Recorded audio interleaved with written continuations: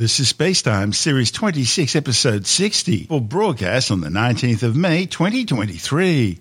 Coming up on Spacetime, creating a black hole in a supercomputer on Earth, Rocket Lab launches NASA's new Storm Chaser satellites, and Virgin Galactic to resume flights to the edge of space next week. All that and more coming up on Spacetime.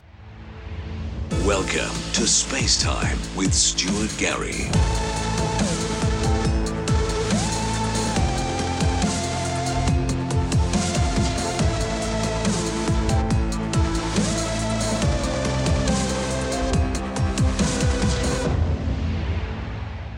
Astronomers have created a black hole on Earth using supercomputer simulations.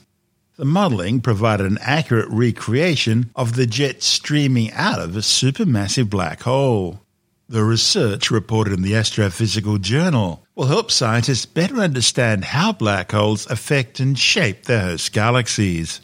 All galaxies, including our own galaxy, the Milky Way, are thought to contain supermassive black holes at their centres.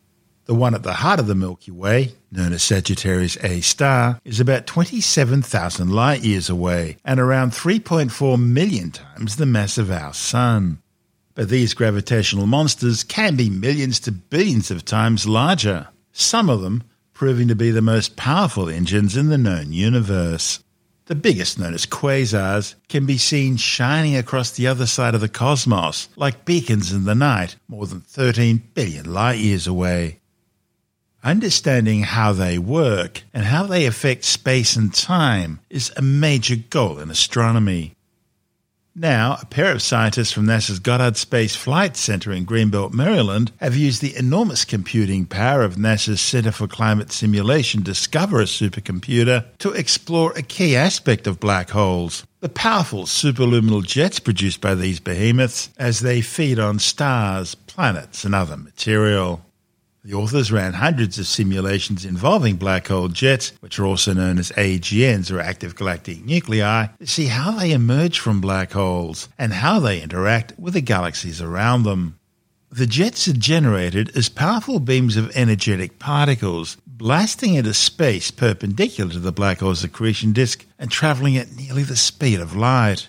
The study's lead author, Ryan Tanner, says as these jets and winds flow out from the active galactic nuclei, they regulate the gas in the centre of the galaxy and affect things like star formation rates and how the gas mixes with the surrounding galactic environment. For their simulations, Tanner and co-author Kimberly Weaver focused on less studied low-luminosity jets and how they determine the evolution of their host galaxies. Observational evidence for jets and other AGN outflows first came from radio telescopes, and then later from NASA and European Space Agency X-ray telescopes. Over the past 30 to 40 years, astronomers including Weaver have pieced together an explanation of their origins by carefully connecting optical, radio, ultraviolet and X-ray observations. The high-luminosity jets are easy to find because they create massive structures that can be seen in radio observations. But the low-luminosity jets Tanner and Weaver are looking for are far more challenging to study observationally. Consequently, astronomers don't understand them nearly as well. In order to build their synthetic black hole, Tanner and Weaver started by designing a galaxy whose total mass is about the same as that of the Milky Way. For gas distribution and other AGN properties, they looked towards other spiral galaxies, such as NGC 1386, NGC 3079, and NGC 4945. Tanner then modified the Athena Astrophysical Hydrodynamics Code in order to explore the impact of the jets and cosmic gas on each other across 26,000 light-years of space, about half the radius of the Milky Way. From the full set of 100 simulations, the author selected 19, which consumed some 800,000 core hours of supercomputer time. And these simulations uncovered two major properties of low-luminosity jets. Firstly, they discovered that they interact with their host galaxies much more than high-luminosity jets do. And secondly, they both affect and are affected by the interstellar medium in which they're travelling. And that leads to a greater variety of shapes and structures than high-luminosity jets. Weaver says the findings show how the jet impacts its galaxy and how it creates physical features in the interstellar medium such as shocks, which astronomers have observed for the past 30 years. Tanner says the results compare well with optical and X-ray observations. This report from NASA TV. There are some problems in astrophysics that can't be solved on a normal computer. For this, we use a supercomputer.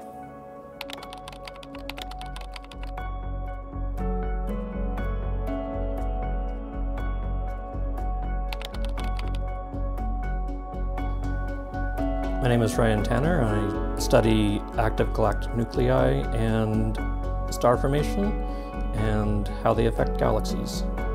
I have been doing research and computer simulations of galactic outflows for a number of years now. My name is Kim Weaver and I work at NASA. I've been looking at AGN for a very long time, and we just don't understand how the jets impact the galaxies in these low luminosity objects. An AGN is where you have a supermassive black hole at the center of a galaxy, and occasionally there's gas or a star or something that gets too close to the supermassive black hole, and it begins to get pulled in by gravity. But when it does that, it releases a huge amount of energy. There are strong jets and weak jets. High-intensity AGN, the large jets, have been studied for a long time. We've seen, they're very obvious. You can see them on the sky. You see them bright in the radio emission. You see them bright in the optical. The largest ones can get several million light years in size. The low luminosity jets are much harder to find and often do not even leave their galaxies and are very compact. We know some things about the AGN, but we don't know everything. It's like a big puzzle piece. We're doing a jigsaw puzzle and there's pieces that are missing, and there's some that we have fairly well put together, but others where we have no idea what's there. One of the major puzzle pieces that we're missing is how these low luminosity AGNs impact and determine the evolution of their host galaxies. For this problem, we have to use supercomputers. For my research, I use a code called Athena. It can do anything from planet formation, star formation, supernovas, and anything in between. And I did some modifications to it in order to tailor it to my exact problem that I have. The process of watching this was impressive because, there's so much computation going in, and there's so much focus going into this project, and the outcome is going to be something pretty spectacular, but it takes time. So Ryan came to me and said, I need a supercomputer, and I said, okay, what? Because I had never helped anybody get the supercomputer time. I've seen it, I've been in the room, it's amazing. You submit a request online in the system. You have to provide a justification for what you're going to use. You have to explain the project behind it. You have to explain basically what you expect to get out of it and how you will use those results. And that goes through a review process that can take several months. The formal review process can take anywhere between 6 months up to, I've been told, 18 months. Basically, I can use the supercomputer from anywhere in the world as long as I have a secure connection to it. And then once I'm logged onto it, it's as if I'm there using the supercomputer in the actual building where it's housed. I can upload the code that I need to use to run and any data files that need to go in for inputs. And then I can simply use a command to submit a job on the supercomputer, and it puts it in a long queue of different people who have submitted jobs on the supercomputer.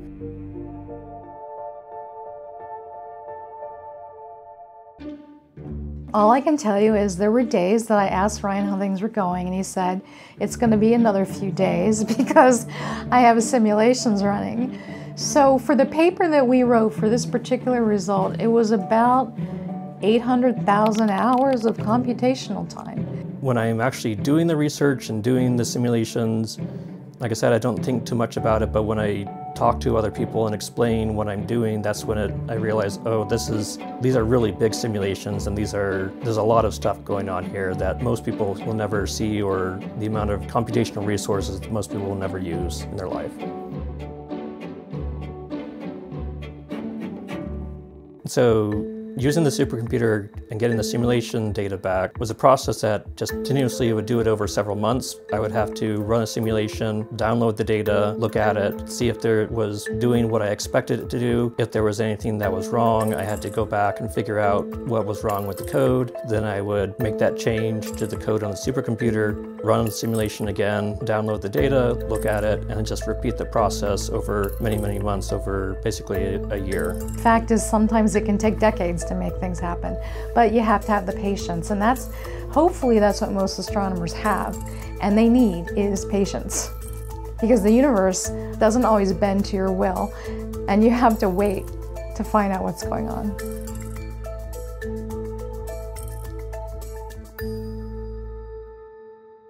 It was one of those things where I didn't know exactly what would come out of the simulations. That's why we're doing it. And that's sort of the case as it was here. It was we run the simulations and then something unexpected came out. Oh, these AGN, these low power AGNs actually have a very large impact on their host galaxies. The jets can be split. They can be split by a dense cloud into streams as they come out of the galaxy. They can be deflected, which is they change direction entirely. And in some cases, the jet can be entirely stopped. Are we seeing star formation that's being created by the jets impacting the clouds, which I think would be really cool, because again, that says the black holes are doing something amazing to the galaxies by being there. Or we could see that the jets could be disrupting the star formation and slowing it down, which is another possibility. And those two things, we don't know yet. Which one is the right answer? The two major things to draw out of this is just how complex these jets are because they interact with their host galaxy. They're not simple, they're not nice, smooth outflows. The other thing is that these low power AGN jets, the galaxy determines what the jets look like to a greater degree than has been assumed before. I never thought I'd be involved in a project that uses supercomputer. So to me, it was a bit of an alien thing. And so I was fascinated that we actually were doing this. And yes, and when I saw the results that came out, I was impressed, I was excited. Just a very exciting thing to study, something that is so incredibly new to everybody. And in that report from NASA TV, we heard from astronomers Ryan Tanner and Kimberly Weaver from the Goddard Space Flight Center in Greenbelt, Maryland. This is Space Time. Still to come, Rocket Lab launches NASA's new storm-chasing satellites, and Virgin Galactic to resume flights to the edge of space next week. All that and more still to come on Space Time.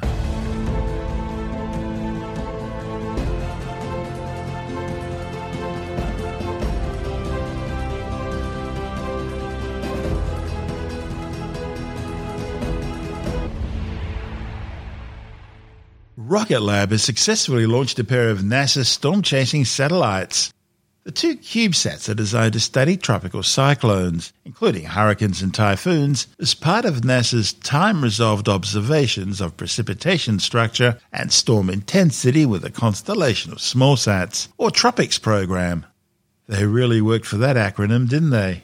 NASA's Director of Earth Science Division, Karen St. Germain, says providing more frequent imaging will not only improve situational awareness when a hurricane forms, but the data will provide information for models that help scientists determine how the storm is changing over time in order to improve forecasting. TROPICS is a constellation of 4 identical CubeSats designed to observe tropical cyclones in a unique inclined low Earth orbit over the planet's tropics. This orbit will allow these spacecraft to travel over any given storm about once every hour. That compares well to current weather tracking satellites, which have timings of about once every 6 hours. This report from NASA TV. Hurricanes are some of the most powerful and destructive weather events on Earth. The 2020 Atlantic hurricane season was brutal, producing a record-breaking 30 named storms. What's more, 10 of those storms were characterized as rapidly intensifying, some throttling up by 100 miles per hour in under 2 days. mini-weather satellites will generally measure a storm only once every few hours, leaving gaps in coverage where a storm may quickly strengthen. To help fill this observation gap, NASA is launching TROPICS, a collection of satellites designed to make a big impact on our understanding of damaging storms. Their mission? To provide near-hourly observations of a storm's precipitation, temperature, and humidity, allowing scientists to better understand what drives a storm's intensification. To achieve this, researchers at MIT's Lincoln Laboratory developed a miniaturized microwave radiometer that's about the size of a cup of coffee. This small instrument will measure storm strength by detecting the thermal radiation naturally emitted by the oxygen and water vapor in the air. As Earth's climate continues to change, cost-effective but powerful satellites like TROPICS will be an important tool to help us better observe developments driving rapid changes in powerful storms, and help forecasters better predict and prepare for the weather ahead. My name is Stuart Cook, and I work for NASA Langley Research Center. My job title is I'm the mission manager for the TROPICS project. Think about 4 satellites orbiting the Earth. These satellites are looking down at clouds, at storms, at hurricanes, and they're looking to see how they form, how they intensify, or how they get stronger. So with TROPICS, we have 4 CubeSats that are going to be orbiting the Earth. They're about the size of a loaf of bread, so very small compared to your traditional satellites. And the beauty of having 4 of these things orbiting the Earth is that they can revisit a storm every hour, which is very different from how traditional satellites do it. They may come by the same storm once every 10 hours. The data from TROPICS, we're going to feed that to our partners, which are like NOAA, the National Hurricane Center. They take it and it helps them improve their hurricane forecasting and hurricane modeling. So when you think about it from the end users and you look at a TV and you say, hey, a hurricane's coming up the coast of Florida, it says the storm could go this direction, it could go this direction. We have improved models that will have a tighter band of where that storm is going to be. It's giving better forecast information to not only NOAA, but to the viewers. So for the first launch is, we're going to have a launch window of maybe 2 hours. It says it can launch between 1 and 3 p.m. New Zealand time. The second launch, there's a lot of synchronization that has to happen, so it's pretty exciting for a company like Rocket Lab to be able to do that with that kind of precision to help us meet our mission goals. During the launch, I'll be in the Mission Control Center here, so that'll be a new experience. I'll be on console to give the roll call for all systems go for the payloads. We're just so excited to really see it happen now. I can't just contain my excitement because it's just a lot of anticipation leading up to this moment.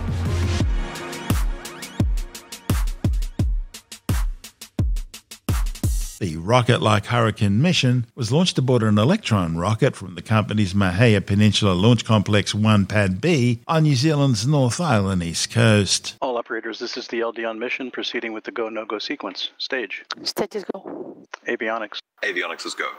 GNC. GNC is go. Beacon. Beacon's go. T1. T1 is go. GC. GC is go. PLS. PLS is go. RSO. RSO is go. MET. MET is go. MM. MM is go.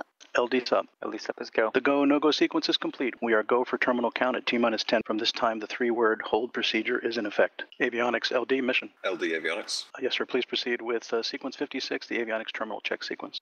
Sequence 56 in work. S-band is switched to high power for flight. Vehicle is on internal power.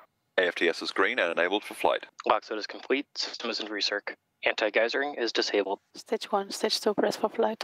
High flow engine purge enabled. Deluge activated. 10, 9, 8, 7, 6, 5, 4, 3, 2, 1.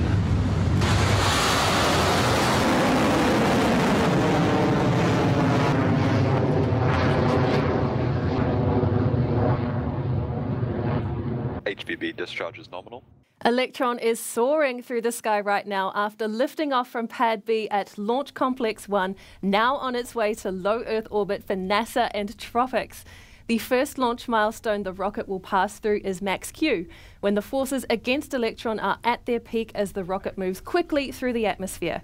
Mission Control is expected to call that out on the net shortly. Clear at Max Q. Great news there with Max Q and onward and upward for Electron. It has only been about a minute since liftoff, and already the rocket is at its speeds of over 2,000 kilometers an hour. a mere fraction of the 27,000 plus kilometres an hour that is orbital velocity, which will reach ahead of payload deployment in the next 30 minutes or so.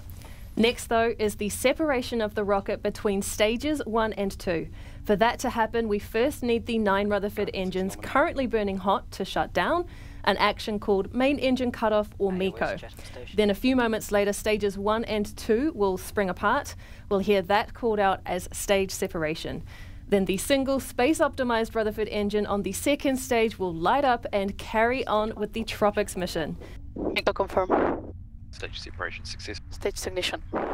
Exactly as we expect, there goes MECO, stage separation. The Rutherford engine nozzle is glowing hot on the second stage. The Tropics satellites remain in good health on the Electron, and soon the rocket's onboard computer will command the fairing to separate and fall away. Now that we're in the vacuum of space, Tropics doesn't need the protection of the fairing anymore, so we get rid of that dead weight to maximise fuel efficiency on the way to orbit. Fairing separation successful. Those 2 nose cone halves falling away as planned with the fairing separation. Electron is performing nominally on its way to orbit with a few minutes between now and our next mission milestone, the battery hot swap for our second stage engine at around 6 minutes, 52 seconds into flight. Guidance is nominal. Still propulsion, still nominal. Electron and Tropics are moving at a good pace right now, well over 8,000 kilometers an hour at the T+4 minute mark into the mission. The vehicle is currently at 234 kilometers in altitude, with another 300 or 50 so kilometers to go until we reach our 550 kilometer destination. Getting there is only one part of the journey, though, as Tropics won't be released immediately at that 550 kilometer first touch. The satellites will remain attached to the rocket's third stage and complete a full loop of Earth before they can be deployed on their home orbit. A quick check of the dials on our screen tell us that all remains nominal for Electron and Tropics. The rocket is moving steadily at more than 9,000 kilometers an hour, and we are inching closer to that 550 kilometer mark. Guidance is nominal, 200 seconds remaining. What we call the battery hot swap maneuver is a unique action for our Electron rocket. When the first 2 battery packs supplying power to our electropumps on stage 2 are close to being drained, Electron switches to a fresh battery that will ensure the Rutherford engine lasts the distance to orbit. It's a move our rocket has performed countless times before, but it is a move unique to Electron. Battery hot swap is on its way in just a few moments, so we'll bring up the mission control comms again to listen out for the call. Throttling down. Hot swap successful. Battery jettison. Just as it was planned, the Rutherford has switched to its new power source with the battery hot swap and is continuing nominally with the Tropics mission. There are a few minutes left in the engine's burn time before the second stage completes its final actions for the mission, shutting down Rutherford and then separating from the third stage. HVB discharge holding nominal. This nominal Rutherford burn marks our 360th engine in space, inching us closer to our 400th engine milestone, expected on our 40th Electron launch. In fact, one of those engines to fly next will be an engine that we have already launched before. We are taking the next major step in evolving Electron into a reusable rocket by launching a pre-flown Rutherford engine on one of our missions later this year. That engine, which flew on our There and Back Again mission in May 2022, has undergone the same extensive testing and acceptance processes as any newly built engine and has performed flawlessly throughout multiple full mission duration engine tests. We are very excited to see that engine back on the pad soon. But back to Tropics, and that second stage is performing well, and the Tropics payload is healthy as both continue travelling at speeds of over 19,000 kilometres per hour. We are nearly in orbit. SECO confirm. There it is from Mission Control, met with a good cheer from our team. SECO and stage separation confirmed. That means our kick stage and Tropics satellites are now in their phasing orbit of Earth. It's been a perfectly nominal mission so far, but Electron's work isn't quite done yet. That's right, Tropics is a bit different to our usual launches. For this mission, the second stage sending the kick stage directly into a circular orbit, rather than the kick stage taking the satellites on its usual elliptical journey around Earth first.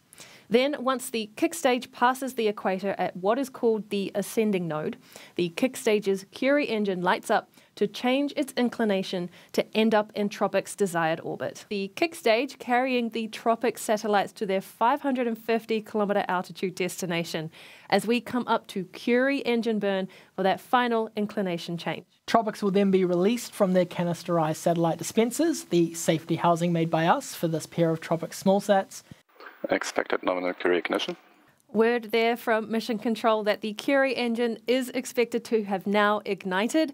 This engine is relightable and it gimbals to orient the kick stage in a very precise manner. The two 3U CubeSats are each not much bigger than a loaf of bread, and these small but extremely powerful satellites will begin a new constellation in low Earth orbit to monitor tropical cyclones around the world. Tropics aims to measure temperature, humidity and precipitation so that we can better understand the evolution and structure of storms. Expected nominal Curie shutdown. There goes Curie engine shutdown, listening in now for payload deployment. Expected nominal payload deployment. When the kick stage passes over the next ground station at Azores, we expect to receive the full telemetry package that confirms everything you've just heard from Mission Control. A second pair of Tropics CubeSats are planned for launch aboard another Rocket Lab Electron in about 2 weeks, specially timed to insert into the existing constellation. This is Space Time. Still to come, Virgin Galactic says it will resume flights to the edge of space next week, with commercial operations to begin next month. And later in the Science Report, new research shows that Australia's black summer bushfires may have triggered our recent triple La Nina event. All that and more still to come on Space Time.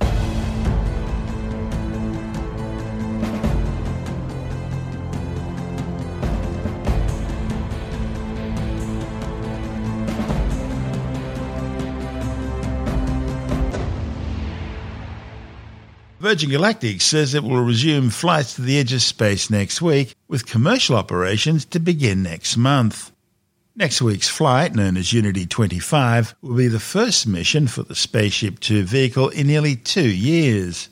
It'll carry 4 company employees to over 80 kilometres in altitude, just short of the 100-kilometre high Kármán line, which marks the official start of space. Virgin Galactic says Unity 25 will be the final assessment before full flight operations begin. Unlike most other companies which launch their rockets vertically, Virgin Galactic drop launches its spaceplane from a carrier aircraft that takes off from a conventional runway. The strange-looking 4-engine twin-fuselage White Knight 2 mothership will carry the Spaceship Two winged rocket plane to an altitude of around 50,000 feet. There it'll be released to ignite its rocket engines and quickly accelerate to over Mach 3 as it climbs vertically towards the blackness of space. After soaring to the apogee of its climb, passengers get to experience a few moments of weightlessness and stunning views of the planet beneath that few humans have ever experienced. All too soon, however, the spacecraft begins falling back towards the Earth, eventually gliding to a conventional runway landing. Virgin says its first commercial flight, Galactic 1, will include passengers from the Italian Air Force. Virgin Galactic's space tourism program has suffered a string of delays in recent years, including a fatal accident back in 2014. That was eventually put down to pilot error. The company's already sold over 800 tickets for the 90-minute flights. When they first went on sale, tickets were selling at around $250,000 per seat. However, more recently, the price has gone up to around $500,000. Virgin Galactic's primary competitor in the space tourism business is Blue Origin. It offers vertical launch suborbital flights which go past the Kármán line, thereby allowing their passengers to be classified as true astronauts. And it's already sent 32 people into space aboard its New Shepard rocket from its Texas launch facility. However, the company's rockets have been grounded since last September, following the destruction of a New Shepard launch vehicle during an unmanned flight. No word yet as to when they'll be back in the air. This is Space Time.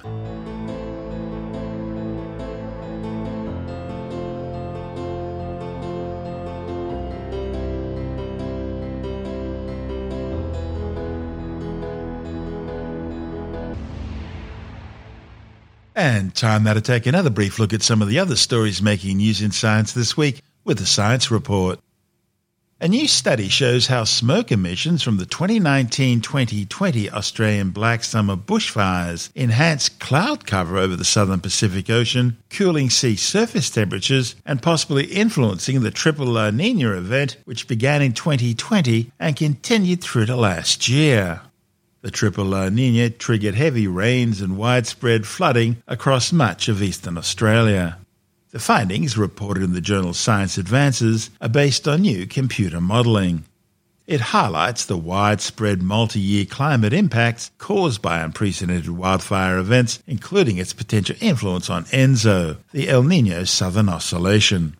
Australia's 2019-2020 Black Summer bushfires burnt out over 186,000 square kilometres of land, killing more than 3 billion terrestrial vertebrate animals, including many highly endangered species, some of whom were driven to extinction.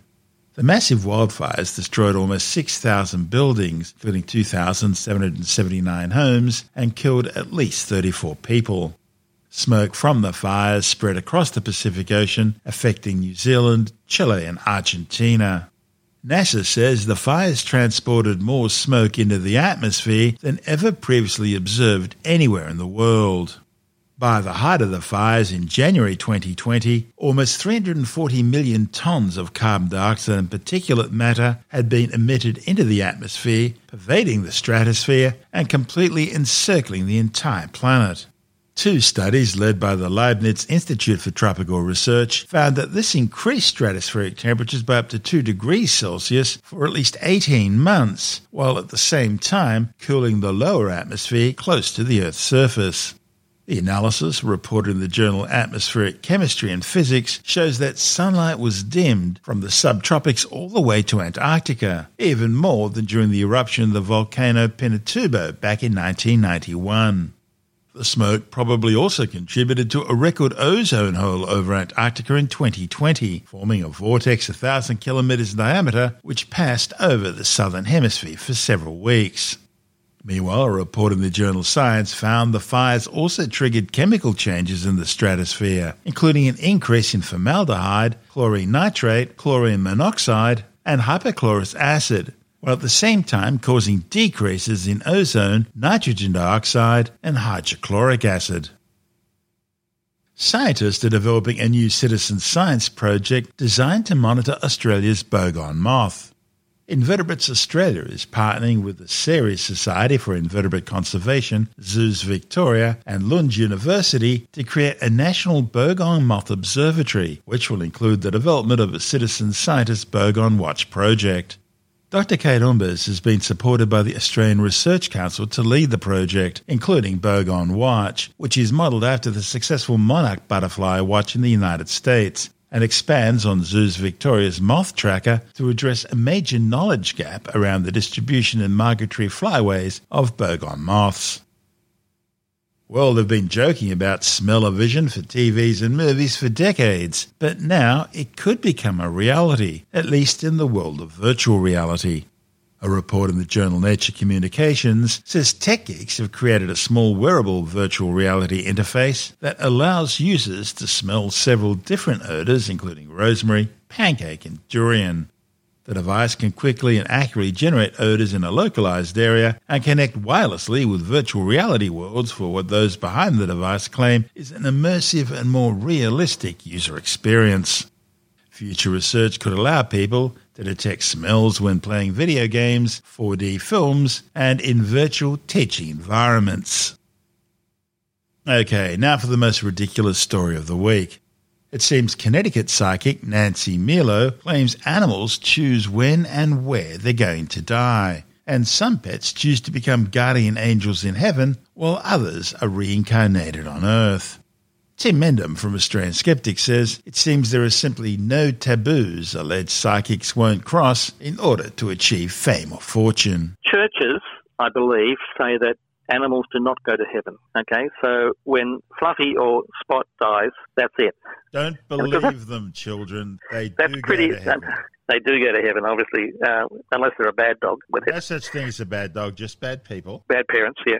So, yes, I mean, it's pretty upsetting to people, when your favourite member of the family sort of passes on to the great unknown, that they don't go anywhere. So it'd be nice to believe if they went to heaven that, when I die, I'm going to be joined again by Fluffy. So various psychics have been picking up on the I speak to animals routine. How you disprove it, I don't know, but whatever. And so one particular one in the US was sort of not only just sort of saying that I can speak to animals, but she believes animals choose when and where they're going to die, and that some pets become guardian angels in heaven while others reincarnate on Earth. I don't know how you do that. Apparently you can talk to them and say, what were you previously? I was a lizard. Anyway, she says that each death is a beautifully orchestrated dance of waiting for the humans to be ready, or waiting to pass before the family goes on holidays, which is very convenient, very nice of the animal to die before you go on holidays, so you don't have to pay kennel fees, etc. Some dogs want to pass by their favourite tree or with music on. So she's been able to speak, this person, with the animals from a very young age, and she's learned about the afterlife from speaking to pets who have died. And she says that one of the greatest honours is that she helps animals cross over the Rainbow Bridge, which I think is confusing your myths and your religions a bit. That's Viking, isn't it? Anyway, I'm not a neighbours have a dog, and I don't think he'd be crossing any Rainbow Bridge when he passes away. He's going straight to Stovacor with the rest of the Klingons. I have no great belief of sort of pet talkers, people, spirits of psychics. I don't have much belief in psychics talking to people either, actually, for that matter, but talking to animals and suggesting that they choose their own time of death. Don't know how that explains roadkill and slaughterhouses, however. Oh dear. There's always a psychic for every situation, and whether they firmly believe it, whether they're off with the fairies themselves, or whether they're out to make some money, and I will talk to your pets and tell them how much Fluffy loves you, it's hard to say. That's Tim Endham from Australian Skeptics.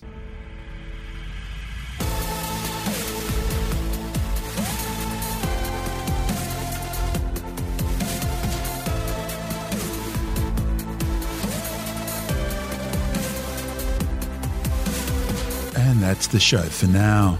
Spacetime is available every Monday, Wednesday and Friday through Apple Podcasts, iTunes, Stitcher, Google Podcast, Pocket Casts, Spotify, Acast, Amazon Music, Bytes.com, SoundCloud, YouTube, your favourite podcast download provider, and from spacetimewithstuartgary.com.